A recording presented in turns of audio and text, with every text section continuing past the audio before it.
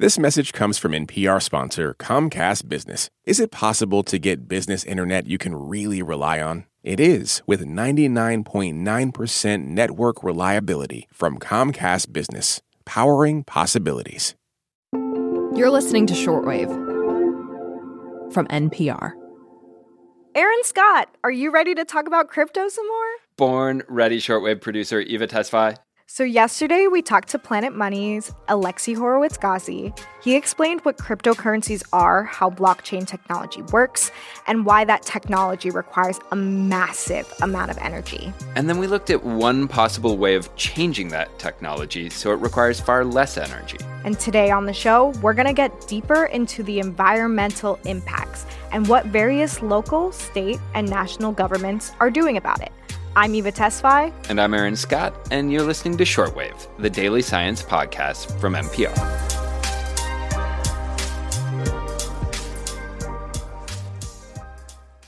This message is brought to you by Apple Pay. Fussing with plastic cards should be a thing of the past. Instead, pay the Apple way. Apple Pay is easy, secure, and built into iPhone. All you have to do is set it up. Just add a card in the Wallet app, and you're good to go. Support for this podcast and the following message come from Integrative Therapeutics, with vitamins and supplements previously available only through practitioners, including Cortisol Manager. Unlock your best self with clinician-curated supplements from Integrative Therapeutics, now on Amazon. So, Eva, yesterday we talked about one way to reduce the amount of energy that blockchain technology uses is to switch from a method that's energy intensive, called proof of work, to one that uses far less energy, called proof of stake. But what about just switching to renewable energy to run all the computers? They can totally do that. For example, there's a lot of crypto miners in Chelan County, Washington. They were drawn to the area over the past few years because it has cheap hydroelectric energy from the Columbia River Basin. That sounds great. However, I sense a but coming. Yeah, so the energy is renewable, but the county still had to figure out what to do with these miners who needed large amounts of energy. Like, at one point, the requests for energy from crypto mining totaled more than 3 times the amount of energy used to power the entire county. Yikes. And it's not just electricity. I spoke to Pierce Greenberg. He's an environmental sociologist at Creighton University. He published a paper about Chelan County and crypto boomtowns, as he calls them. They're scattered throughout rural America. I think people are right to be skeptical about whether this is a responsible use of our natural resources in terms of primarily electricity and energy, but also water. Some of these facilities can consume millions of gallons of water to cool the servers that are doing the mining. And also, they require land to place these mines on. So energy use and carbon emissions are not the only environmental impact. Yeah, another that I hadn't considered before is noise pollution. One small Appalachian town, Limestone, Tennessee, used to be quiet and idyllic. But ever since Red Dog Technologies opened a crypto mining center there, residents have complained about the noise from the giant fans that are used to cool the computers. I'm going to play you the sound from a news report from the TV station WATE so you can hear what it sounds like. Yeah, that sounds like being on the tarmac standing next to an airplane. That's what one of the residents said, that it sounds like a jet engine in their backyard running 24/7. And they also worry about how that's affecting nearby wildlife. These are issues other crypto boomtowns are experiencing as well. And then what about the actual physical servers? Like, these are computers which require a lot of different materials, including rare earth metals.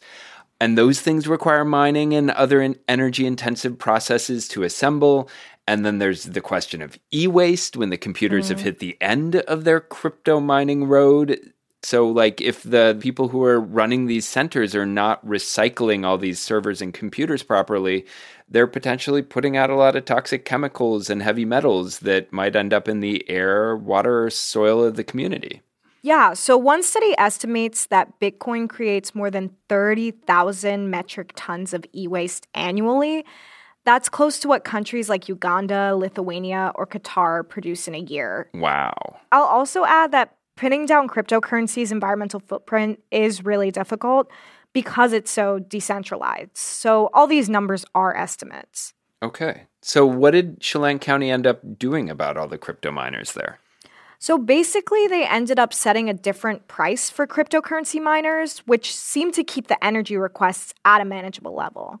But yeah, I think what happened there is really important because we're going to see a lot more crypto boomtowns, especially since China banned cryptocurrency transactions entirely back in 2021. Whoa. They banned mining and transactions entirely? Yep, because of the environmental costs. And also because the Chinese government worries that crypto could disrupt its financial system and could help conceal criminal activities.